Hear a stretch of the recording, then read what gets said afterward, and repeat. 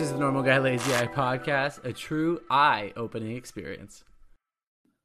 What's going on, everybody? Welcome to another episode of the Normal Guy Lazy Eye podcast. As always, I'm your host, Jared Magazine, and it is officially Super Bowl week.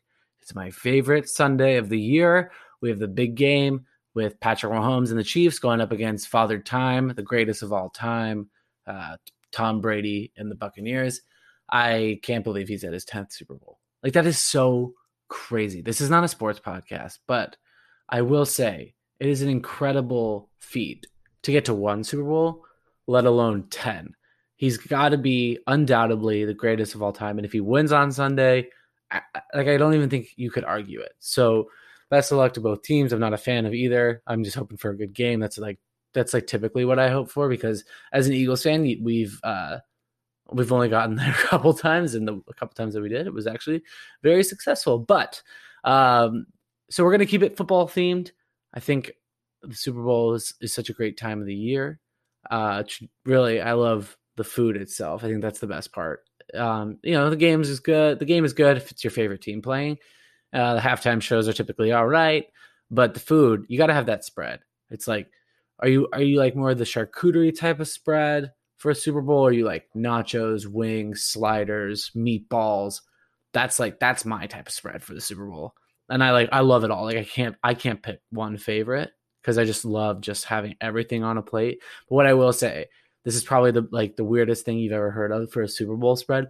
My mom used to make homemade beignets. Like, when we grew up going to Disneyland, there was this place called Jazz Kitchen, I want to say. I don't know if that's true or not, so fact check me on that if you're a Disneyland fan. But they used to make these beignets, so my mom thought it'd be a great idea to go to Williams-Sonoma and get a deep fat fryer and make beignets at home for football Sundays. So it became a tradition at our house, Super Bowl Sunday, and usually like the Rose Bowl and stuff like that, we would have homemade beignets with powdered sugar. Let me know if that's part of your Super Bowl menu. Anyways, this week's guest is the fullback for the Cleveland Browns, Johnny Stanton. Johnny is a former classmate of mine at Santa Margarita Catholic High School. While I was there as a freshman, he led our team to a state championship at the quarterback position. So a very unorthodox way to the NFL for our dear friend Johnny Stanton. A lot of injuries, a lot of taking chances and just rolling with the punches. It's a great interview. It's not your typical football interview. Coming out of high school, probably was one of the most sought after recruits going into college. By the time he finished at UNLV, he was just trying to get a spot on an NFL roster, and the grind that he went through to do that is pretty impeccable. So without further ado, please enjoy a very special interview with Johnny Stanton. All right, guys. Well, I want to welcome on a very special guest to the podcast, Johnny Stanton. Johnny Stanton is a fullback for the Cleveland Browns. He comes from my hometown and high school alma mater out in Rancho Santa Margarita, California. A former state champ for the Santa Margarita Eagles. He played quarterback, tight end, special teams, you name it. This guy has done it on the football field, and he joins us today. Johnny, thank you so much for coming on, man. Thanks for having me on. I appreciate it. How are things going? We're recording this in mid-November. It's the midway point of the NFL season. Now I know your career has kind of taken you all over the map, but how are you settling in Cleveland? I'm really liking Cleveland. I found this really cool neighborhood right across the river from downtown in Ohio City, and I'm very happy. Getting used to the town, even though that it's a much different year than a normal year in Cleveland. But everybody's having to get used to that, and I'm enjoying it. I'm enjoying being on my new team. Awesome. What would you say, as a California kid, what would you say are the three biggest differences you've had to get used to in Cleveland? I have to get used to that big body of water a couple miles away from me is not an ocean. It looks like an ocean when you stand on it, just a lot calmer. The Lake Erie, it's crazy. Coming from California, it's a lake that you can't see across is just wild. Right. But yeah, I went to, I'm sure you'll get into it, but I went to school in the Midwest. I was in Minnesota last year, so I'm used to the snow. I like it when it gets a little bit below 60 degrees. Yeah. When, my girlfriend needs to put a jacket on. And you're like, I'm used to this at this point. Yeah. I can get used to a lot of different climates. Anywhere from going to school in Vegas where it gets to 120, or being in Minnesota for a little while where it gets -20. So Yeah, exactly. Yeah, I feel like you've seen both sides of the spectrum there. So let's get back to the beginning a little bit. So growing up in Southern California, sports I feel like is something that really gets brought into kids' lives at a very early age. Where did you originally get drawn into sports, and was it football always the top choice? I, as long as I can remember, I would leave school directly into a practice. From like kindergarten on. I wasn't going home after school, or if I was immediately getting dressed for practice to go t-ball practice or basketball practice or whatever it was. I remember my first sport was either soccer or t-ball. I forget exactly what it was, but those were the first two, definitely. Then expanded into basketball. My dad was a swimmer. I remember he tried to get me into swimming a little bit, but I just didn't take. And then football didn't come until later, like third grade, I think is when I first started playing flag football. And I played flag football all the way up until through eighth grade, really. But I started playing tackle when I was in sixth grade, just to be able to get developed and stuff like that, which I think is honestly the right way to go. Yeah, definitely. But yeah, I kept on playing flag football because my middle school had a team that I wanted to compete with my friends with, and that honestly was it. It definitely teaches different football skills. It's all about the speed and agility, which isn't exactly my my main strength anymore, but it's something. It definitely was at one point. Yeah. Exactly. What just as a former college swimmer myself, what was it about swimming that you didn't necessarily take to? I say this with all respect to swimmers because I could never do it. It's boring. It's so boring. I love that. But it's that, and it's also like the reliance on it's just on yourself. Like I like being able to work on it in a team, and I know obviously there is a team aspect to it, but it's more the the distance swimmer just sounds like the worst thing to me. Yep, you're speaking to it, and like I think it definitely takes a certain type of crazy to stare at a black line for that long, for sure. I get it. Now, before we get into everything that's going on with you right now, do you mind taking a little trip down memory lane with me? I feel like we'd be doing our alma mater an injustice if we didn't talk about the historic seasons over at Santa Margarita. Let's do it. Yeah, so let's jump to the 2011 season, and we'll kind of jump towards the end here. But the SM goes 13-2. You go on and win the CIF Southern Section Division I state title. And to refresh your memory, you completed over 60% of your passes, 2,439 yards and 13 total touchdowns, while rushing for just over 1,400 yards and 21 touchdowns. What was it that made that year so special for you specifically, and then as the team in general? I think it would be a crime if the first thing I didn't say was a huge part of that success was due to the late, great Max Turk. Mm-hmm. He was such a leader on our team and such a driving force for us. He was by far, you ask anybody on the team, the best player on the team. Close second, honestly, was Coach Welch. Coach Harry Welch is, we were his third school at which he won, and third different division at which he won a state championship in, which is just insane in itself. That should get national recognition. And then it was just the team chemistry. I think my year in particular was just such a close group of guys. A number of us were able to go on to play at the Division I level. I'm one of two guys who's still playing in the league, River Craycraft being the other one. Mm-hmm. But yeah, it was just a combined factors of a lot of years of losing at that school. And, in the 2010 season, the 2009 season, I think we had 3 wins. Wow. And then fast forward to the next year, the 2010 season, Coach Welch shows up and we immediately go 7-3 in the regular season and then win our first playoff game and then lose the next game.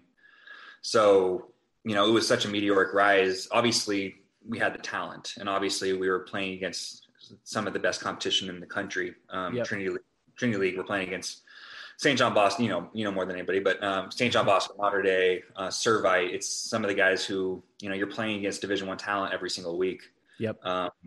NFL talent, to be honest. Like, you know, a lot of those guys moved on to the league, and yeah, it's just the pieces were there and just had to come together in that 2011 season. And honestly, we had all the hopes of doing it again in 2012, but it didn't stack that the way that we were hoping to. Definitely. Would you say it was something early on that season that you guys knew you had something special coming off of, like you said, a couple of losing seasons? SM wasn't really this quote unquote powerhouse at the time. Was it pretty early on when Coach Harry Welsh came in, or was it something like mid-season you guys started to realize you got something special here? You know, we went 5-0 in the non-league season.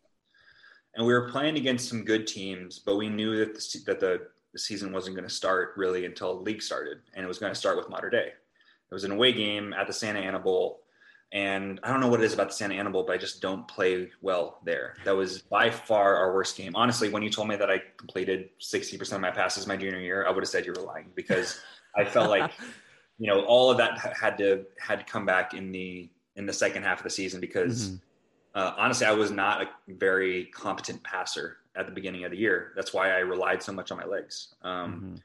And that Mater Dei game, we got our butts kicked. It ended up being a close game, but they were running schemes that we hadn't seen before. Our offensive line was easily our best aspect of our team. We were just such a physical offense. And it was just, they were getting pressure, and I was making bad decisions, and guys, it was just, things didn't go our way, and we ended up losing that game as first loss of the season.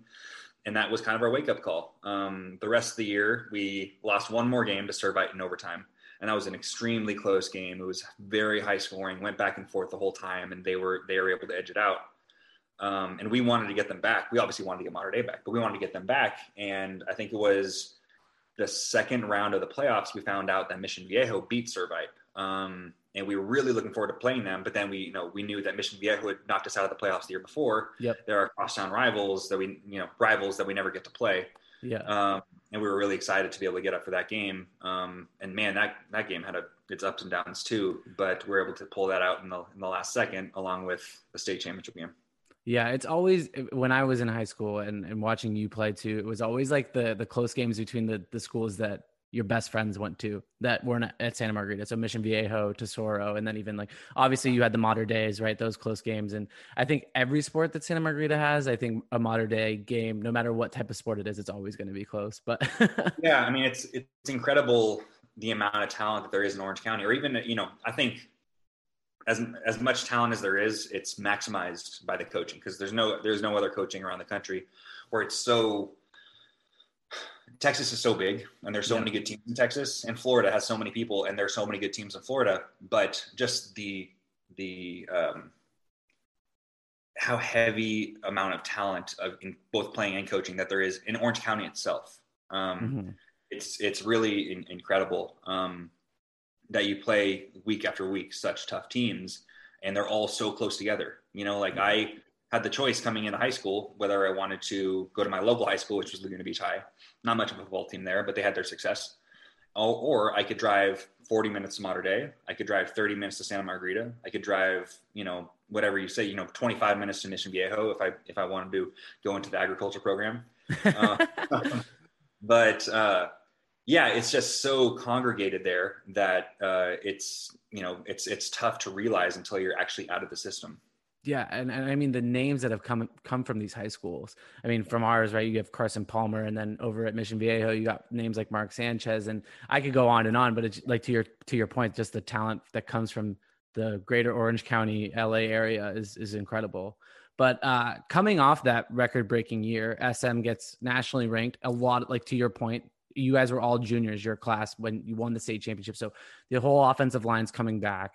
You get a nationally televised game week 1 out in Arizona on ESPN. What was that feeling like for you guys? So we were playing in Arizona earlier than we were used to. I think we were going to end up with like 2 byes that season, like 1 in week 2 and 1 week 5 or something. Yeah. And we are hoping that we live up to the hype. We're at least one ranking site, whatever, I don't know if it was USA Today or Max Preps or whatever, did rank us number 1, preseason number 1. Yep. and that's a lot to live up to. Yeah. And we had, eyes on us as, playing high school football on ESPN, which is just the weirdest thing. Yeah. Um, Because usually it's like so the Texas or Florida's up against each other all the time about high school football. And it's usually later in the season too. exactly. Yeah. So that week one, getting invited to play against Brophy Prep was very cool. We knew we were going to have to go there. Phoenix, Arizona, in the summer, believe it or not, gets pretty hot. So we, had to prepare. We got there, I think, 2 days early to try to get used to the heat a little bit. Yeah. I remember my aunt would get mad at me for saying this, but she ended up having like a heat stroke type thing, and like during the game, and I don't know if she was the only one, but hydrating was obviously super important. That game was the first half didn't nearly go as well as the second half. I think I remember having 2 interceptions that game. I think I ended up coming back with maybe two touchdowns, maybe 3, I forget. But it was a close game, and they gave us a really good look. And those guys had a lot of guys going Division I level too. Yeah, and I know the game was a night game, but I'm sure the heat had nothing. The day or night, the heat was definitely still there and still a factor. Did you guys have? Was it in the locker room like before the game? Where could you tell that the team was getting a little giddy because the game? You had the ESPN cameras there, all the types of logos and stuff around the game. Was there kind of a little buzz in the locker room around that? I don't remember much about the locker room itself and like the feeling around the team. I remember anxious getting out there. Mm-hmm. For me personally, the weird part was that the cameras weren't as big of a deal as I thought it would be. I don't know if that was a universal experience because I had a little bit more experience around the cameras because that previous summer I was with the Elite 11. So right. I got to be around cameras trying to perform, and a lot of what's funny is we actually the whole team had a little bit more of experience being around a camera, because the year before we got like highlighted on OC Varsity to have that weekly like Hard Knocks type show. Yeah. Where that covered it was such a cool thing for us little high school kids just to be able to watch like a 12-minute video every Wednesday or whatever it was on OC Varsity. Mm-hmm. But yeah, that obviously there were some nerves, but it was more than nerves that it was the first game of the season trying to live up to things rather than, right. Oh man, like there's a lot of cameras here. Right. Because honestly, the cameras like aren't really, it's kind of hard to see them.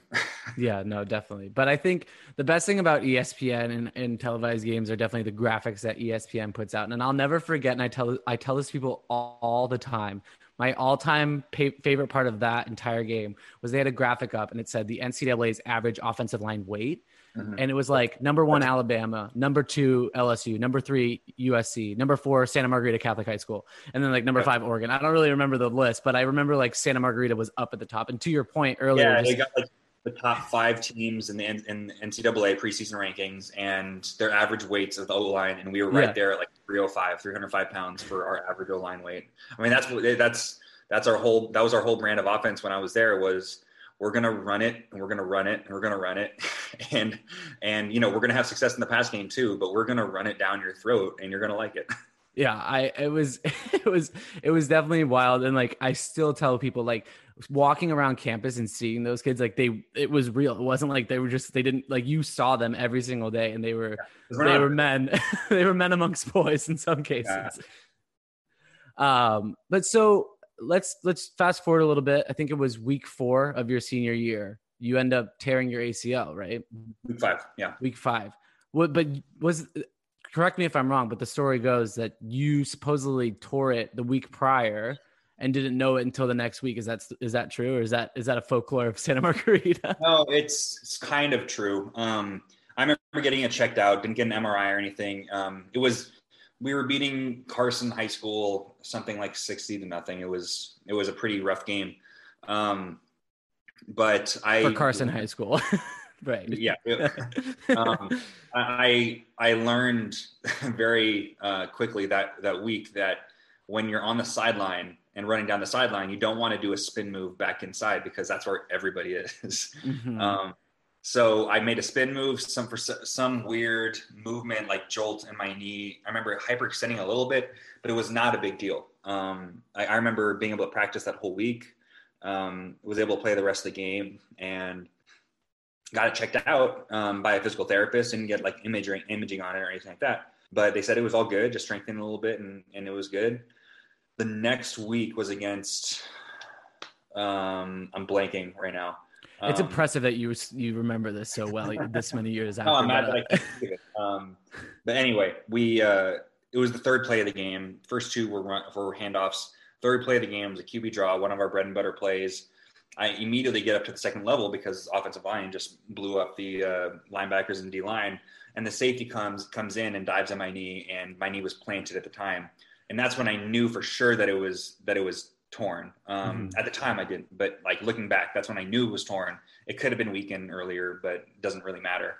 But yeah, I didn't know that's what happened. So I'm like, oh man, that hyperextension hurts, but it's something I can play through. And next play was a touchdown pass to Kyle Sweet. And, or maybe I forget. I know I threw into Kyle that week, but yeah, I played the rest of the game. As the game went on, I knew that something was wrong. But I felt like at this point, if I'm already running, I might as well do it. As the game went on, like I said, it was getting more sore. There was one play where I like had to start to roll out, and I definitely felt like a tear happened. What it ended up being was a tearing my meniscus. A little bit later in the game, the coaches didn't really know anything was wrong, so they kept on running me. And there was a missed block, and I got tackled by a D lineman who just kind of picked me up and threw me down. I was just like wrapped up. I couldn't do anything. Uh-huh. My head hit the ground, and I got like a mild concussion. I didn't know it at the time. Like, and I was acting fine. Right. So like definitely don't play through concussions, kids. But I just had no idea. Mm-hmm. And by the end of the game, I knew something was wrong, but we got a win. So I was happy at the time. Yeah. And, kind of just going through that whole story, like what was going through your head during this whole game? Was the priority to win? Or it sounds like, I don't want to say health wasn't the concern, but it was just like top priority is to get this win. And then we'll kind of play by ear after the game and see what happens from there. Like hindsight being 2020, knowing what I know now, I feel like, oh, it's torn. I could still play on it. Like the doctor said, like, my strength in my legs, which has always been like a strength of mine, what allowed me to continue to play and allow my knee to stay stable. Once it was torn, which it was early in the game, and I could keep on playing, I knew that I tore my meniscus. Ask half the NFL, probably part of their meniscus is torn. Right. So it's like, yeah, that happened, and yeah, obviously you don't want to get a little concussion, but we're able to get the win, and it's a pretty epic story now. So like, yeah. I didn't do more damage to it. The ACL was already torn. You can't hurt the ACL more or limit myself, the amount of time that I'm out. The meniscus will heal right alongside the ACL. My concussion, would go away in less than a week. So yeah, it's looking back at it, I'm glad that I kept on playing. And it was, that's what I like to say is like, we got the win. So, yeah. And so here you are, you've obviously gotten tons of national attention, obviously offers in Division I, from Division I powerhouses. What was happening from that perspective after the news that you tore your ACL? Were colleges pulling their offers? What was that experience like for you?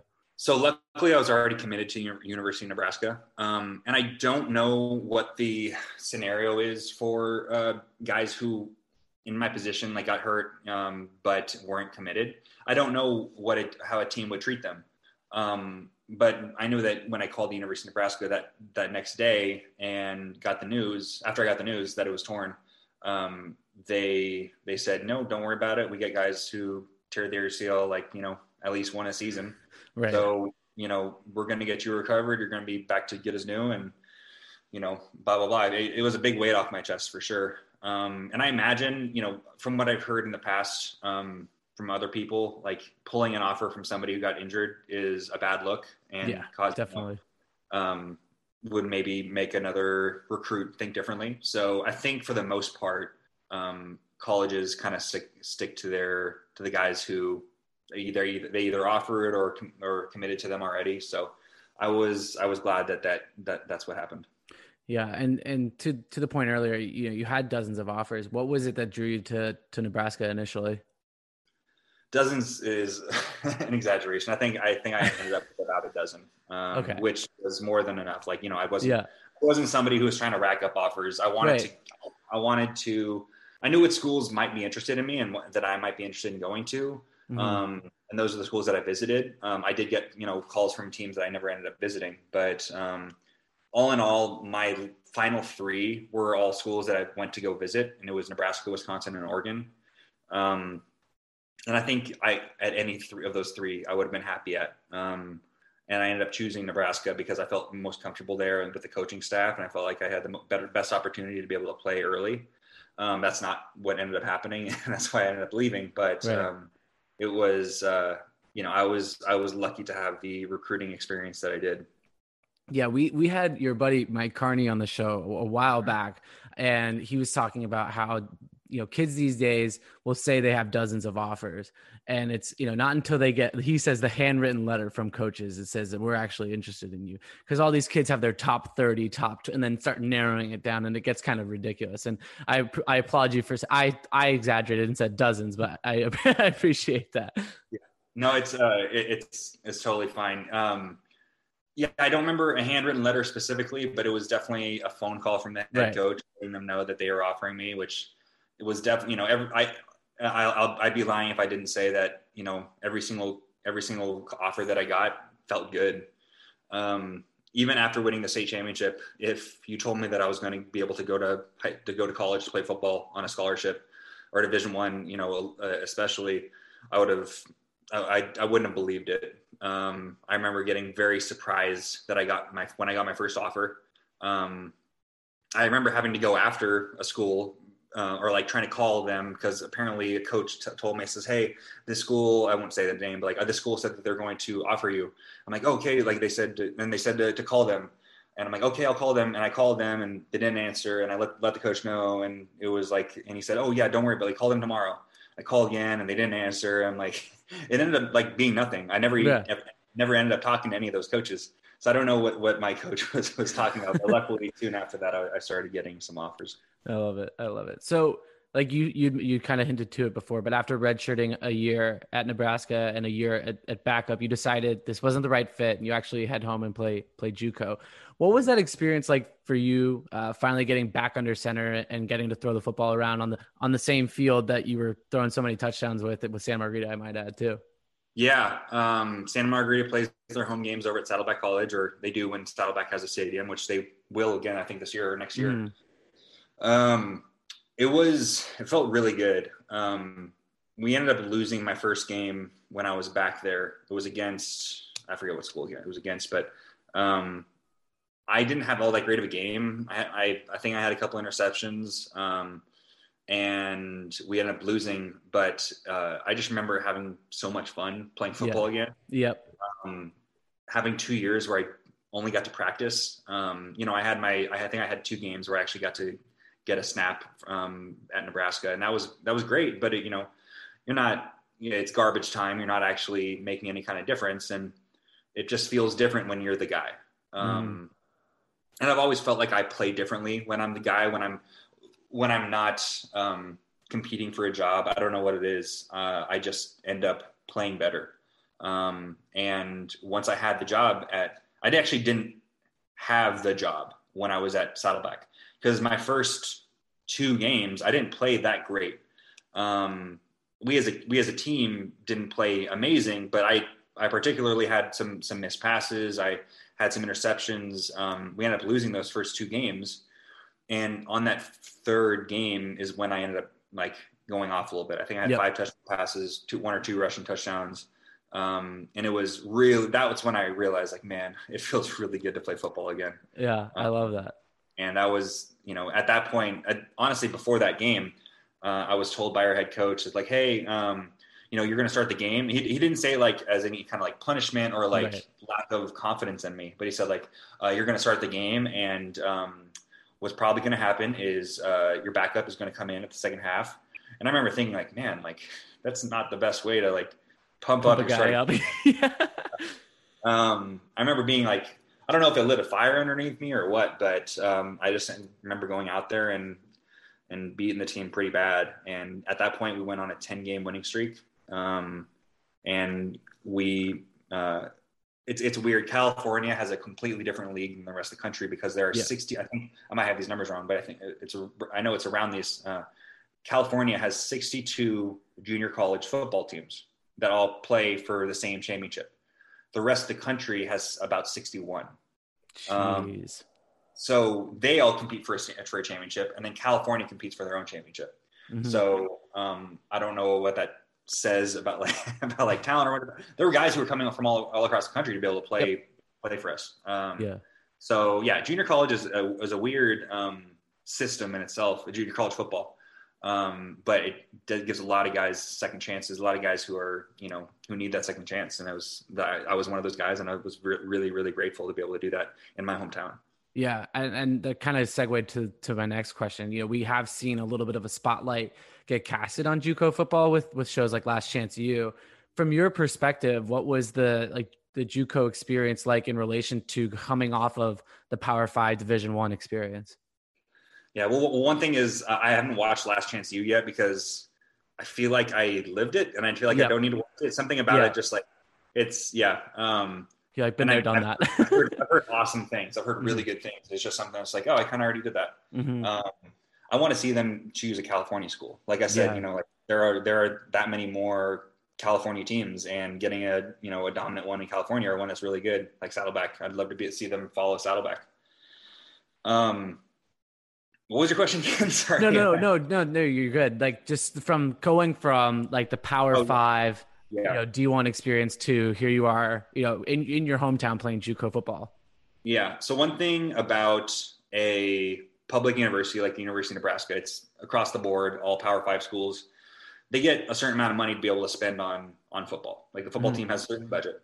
And when they don't match that budget, they want to keep that same amount of money so they don't lose it. So they do some refurbishments, whether it's adding to the scoreboard like they did when I was there, or adding more stuff to the stadium, or doing a whole bunch of stuff to be able to improve the experience for the student athlete, because they don't spend that money for the student, to actually give that money to the student athlete, which is a whole talk in itself. Yep, we could do a whole other episode on that. So going from a school that spends X amount of dollars on their weight room, on their locker room, on their facilities, on their practice field, to a school that has maybe 1/100th of the budget, if that. Yep. It's humbling for sure. And it was maybe a humbling experience that I needed. I was at the Division I Power 5 level, but I wasn't playing at the Division I Power 5 level. I was not playing. So getting that experience of going back home and playing at my home, the field I grew up playing on, and with some of the guys that I grew up playing with or against. And, that was an experience that it made me enjoy football so much more. I really think that, your worst day at the junior college level playing football is better than your best day not playing at the Division I level. Cause it's just, you go to school to play football. You go, at least I did. I went to school to play football, along with have that whole experience at college and be able to love the school. Yeah. But it's a lot different when you don't get to play the sport that you love. Yeah, I just kind of feel like you're just clocking in and obviously putting in the work and trying to earn that spot. But there comes a time where it's like, when is that time going to come? Right. Yeah. So here you go. 4 years after your senior season at Santa Marita, you're headed to UNLV to play quarterback. Your first pass attempt as a quarterback for UNLV is a touchdown. What was it like to finally be back, I'll say in a bigger stadium under some bigger lights and being at the quarterback position? I haven't said it yet, but I'm impressed with your research. It's pretty good. Thank you. It was cool to know that my first pass at UNLV was a touchdown. Devontae Boyd. It was like the third or fourth play of the game. It was a very cool experience.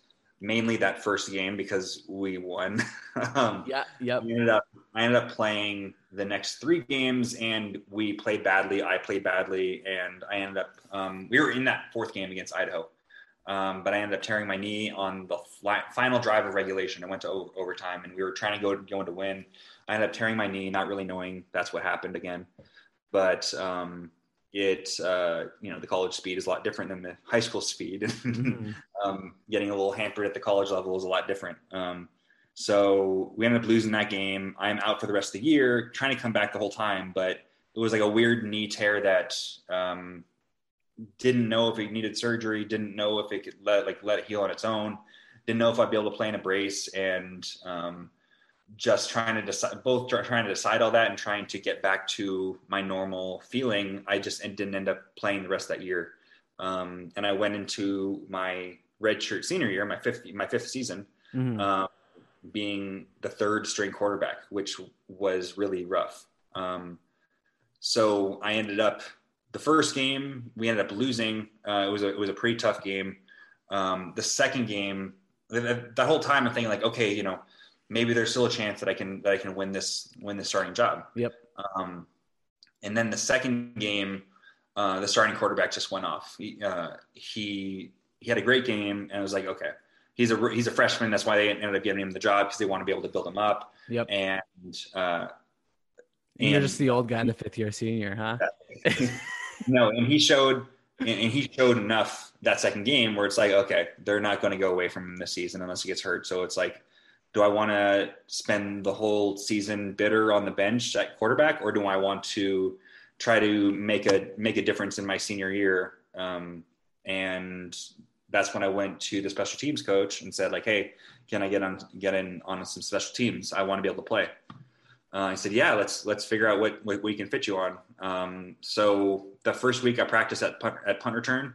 And then the week after, which was week 4, I got to play on punt return, and the first play was a call to rush the punter, to like all out rush. Mm-hmm. And I came unblocked off the edge and blocked the punt. So it was the first play of my senior year was probably my most successful one. We ended up, we didn't end up covering it for a touchdown, but it definitely made all those, at least part of that off season, having a really rough time with my self-confidence and trying to get back that starting job. It made at least some of it worth it, being able to have that success. Yeah. I was going to say, here we are, we're spending this whole entire interview talking about Johnny Stanton, the quarterback. And, obviously I have listeners that are football fans and listeners that might not even know what football is, but they know that a fullback and a quarterback aren't the same position. Yeah. What was that transition like for you to pick up and say, I'll do whatever at this point? I want to play football. I want to be on the field. Yeah, it was a weird experience. I hadn't played anything but quarterback since my sophomore year of high school, when I played safety with that team. And it was my first time playing safety. I'd never played defense since then. And yep. And it was just brought back a lot of memories, but it was a really weird experience trying to do something that I felt like everybody else was used to that I wasn't used to. There are a lot of universal skills across the football field. Everybody but a quarterback, kicker, and punter know how to like physically punch for a block or try to shed a block or something like that. And that was just not a skill that I had. And I didn't even realize it until I was preparing to try to go to the NFL. So that was probably the biggest change, is those little skills that I just felt like everybody else was better at me than I had. And I had to compensate with my athleticism. Mm-hmm. 'Cause I still felt like, at the end of the day, I'm still a great athlete that I can try to make up for it. Right. So obviously the extra rotations helped out going into the different, team meetings and linebacker meetings and whatnot, because, you were signed by the Minnesota Vikings after the 2018 draft. And just going back to the beginning, as a kid who had dreamed about a moment like this, you said you spent most of your childhood, you felt like transitioning from one practice to the next. I'm assuming this was like the ultimate goal. What was that feeling like for you? Yeah. So I wasn't even able to get to it, but like, after playing special teams that first game, I played a little bit more special teams that year, but our starting quarterback went down. I ended up taking over. But that was even after playing 2 games at linebacker. So the linebacker coach asked me to help out a little bit against Air Force because they, have their spread options, or not their spread option, but their triple option stuff. So I played some linebacker, which was another weird experience. I got to go back to quarterback after our starting quarterback got hurt, played 3 games and won 2 out of those 3. Then the season's over. I think that my football career is over. And, thinking that I was a quarterback for most of my career, what kind of NFL team would want, first, a failed quarterback, and 2, somebody who didn't play anything but that, except for at most 2 games. Right. So I just started training for pro day to be able to do the 40, the bench, the vertical, all that stuff. Just trying to get as good of a score as possible, but also, working on my positional skills. So one, I did work out at quarterback. There was a CFL team that thought they were interested in me at quarterback. I thought tight end fit my body type best. And that's something that, I would always hear about people transitioning to play tight end. I practiced long snapping because I knew that there are a lot of people that transition to being a long snapper, and it's a skill that can be picked up, and they need an athlete that should be able to play it. Yeah. So I played all 3 of those at pro day when the scouts were there, and then when the scout surprised me, or one of them surprised me and says, "Hey, Johnny, do you want to do the linebacker drills?" At this point, I'm legitimately exhausted because I was going to say it's 1 o'clock in the afternoon at this point, and I'm thinking yeah, I'm not going to tell the scout no. Right. And there was a point where I hesitated. I'm like, do I want to say that? And my old high school quarterback coach was the one who kind of helped me go through pro day. And he says, "Yeah, he'll do it." And he's like, "Okay, yeah, I'll do it." So sorry, getting back to what you were talking about, the Vikings experience was I get a phone call during the CFL tryout at quarterback, which went horribly. And I get a phone call from my agent saying, "Hey, the Vikings want to bring you in for a tryout." Basically, it's called rookie minicamp. It's when all of the new rookies, whether they're draft players or they're signed undrafted free agents, that's when everybody converges. They get coached up for a weekend, and they need bodies. So that's why they bring in at least at the Minnesota one, there was about 40 guys there to try out for the team.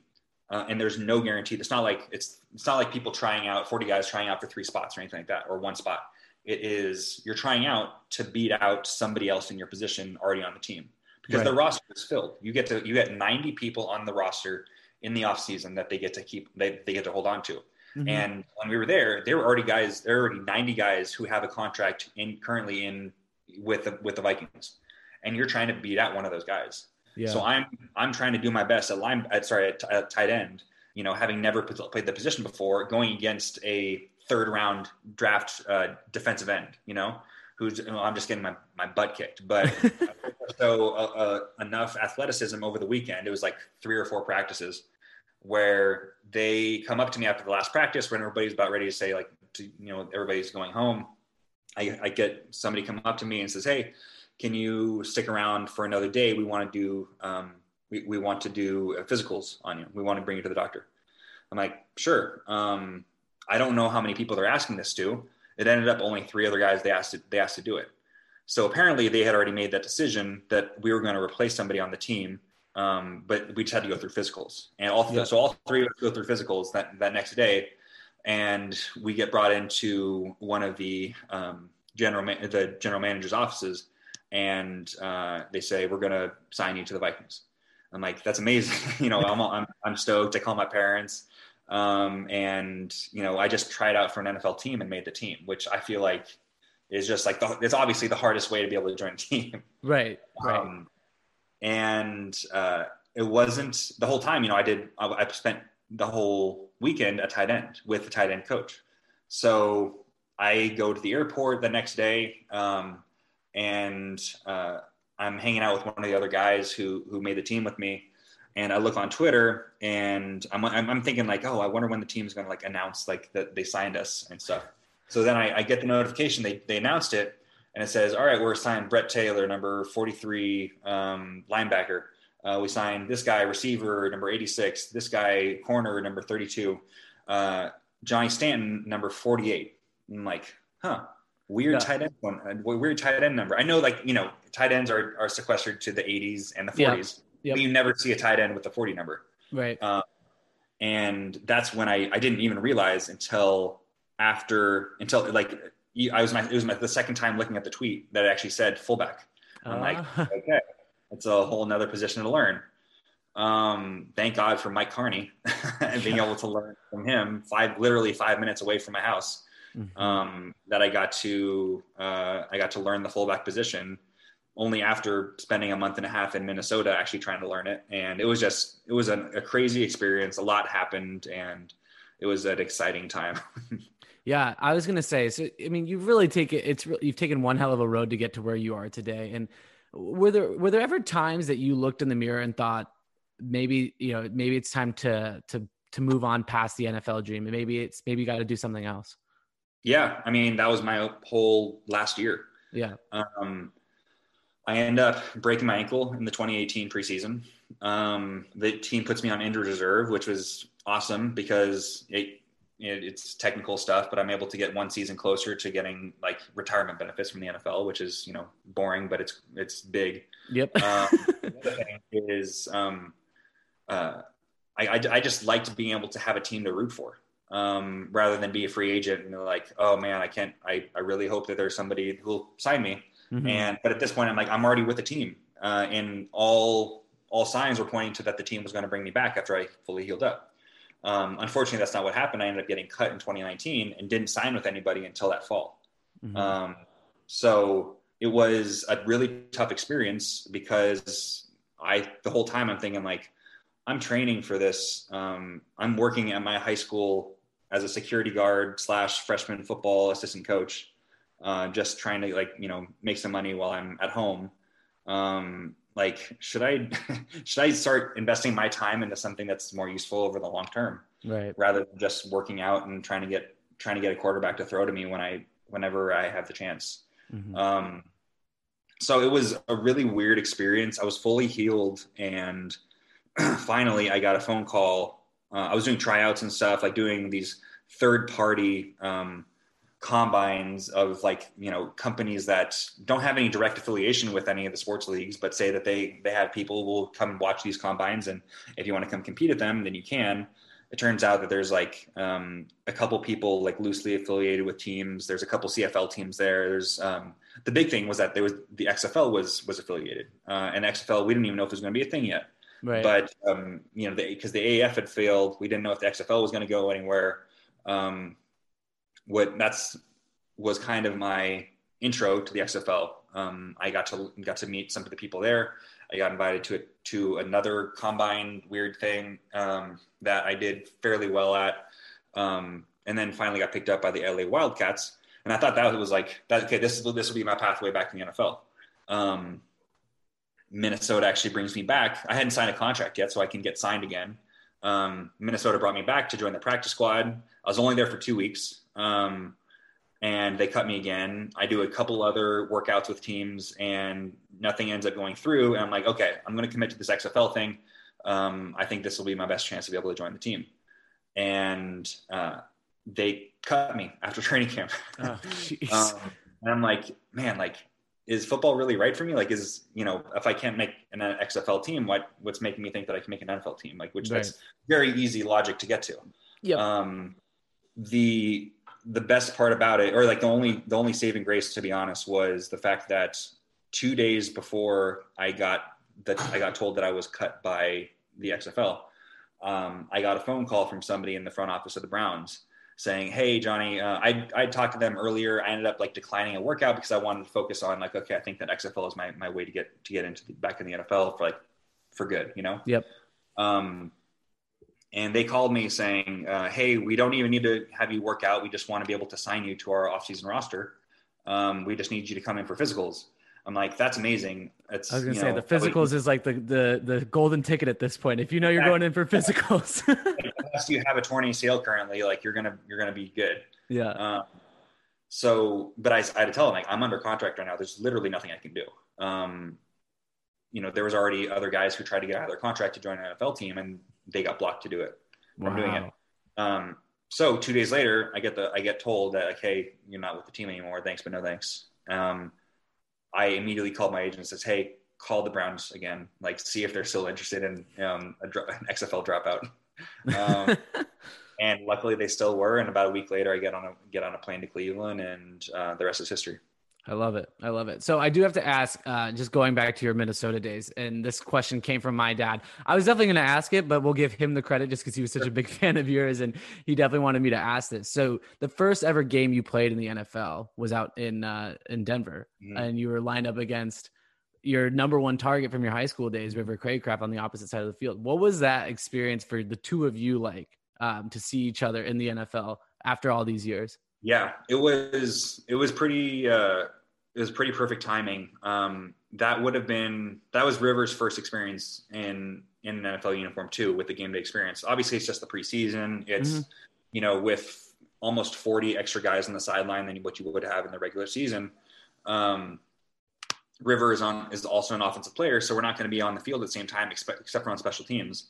So we knew that we weren't going to be going like directly against each other. Like I wasn't going to be going up and blocking him necessarily, and happen on special teams.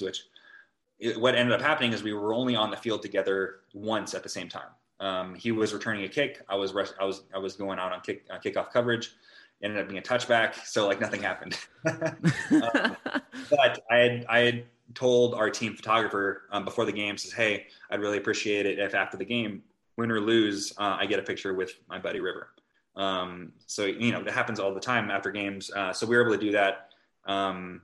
We ended up beating the Broncos, and River just looks miserable in this picture, but I'll always treasure that experience of being able to, my first NFL preseason game, was against my best friend. And, everybody, it's such a tradition now to be able to trade jerseys after a game.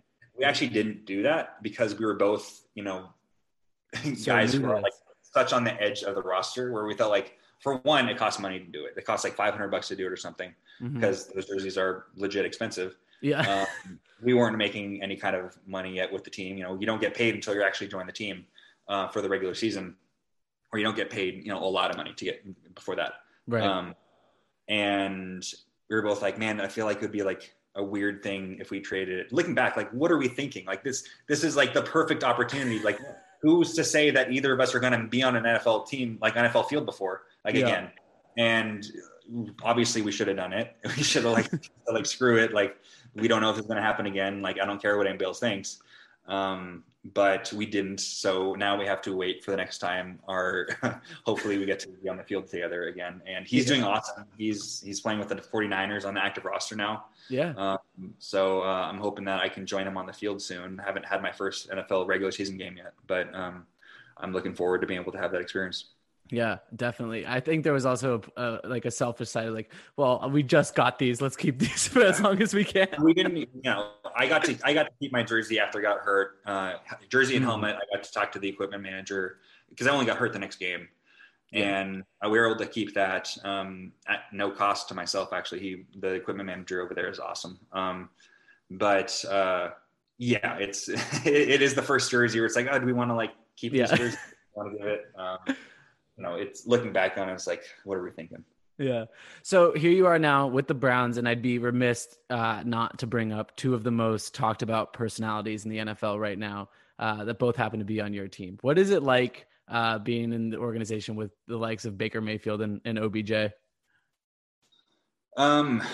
It's a weird, it's such a weird year. I'm actually not even in the same locker room with those guys.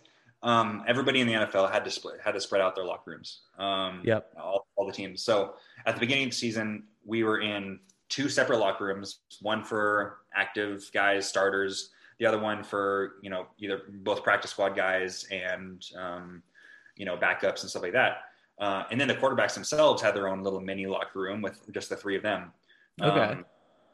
So it's like, I'm teammates with them, and I see them on the practice field all the time, and they're all really cool, and they're, really friendly guys, and I get to talk to them. But, you're not sitting down next to them at the locker room or anything like that. You don't get to sit at lunch with them and talk about whatever, just because of how weird of a year it is. So that's a little bit disappointing to not be able to get to know my teammates quite as much as I would like. Even though I'm getting to know some of them, and and they're becoming great friends. It's just not quite as spread out as everybody. If that's the sacrifice that I need to make this year, like it's okay. Yeah, I was gonna say let's wait till 2021, but I love that. Why do you think, from your side of the things, obviously as a player on the Browns, why is it that the Browns are one of the most talked about organizations? Win or lose or tie, record doesn't matter. It seems like they're always brought up.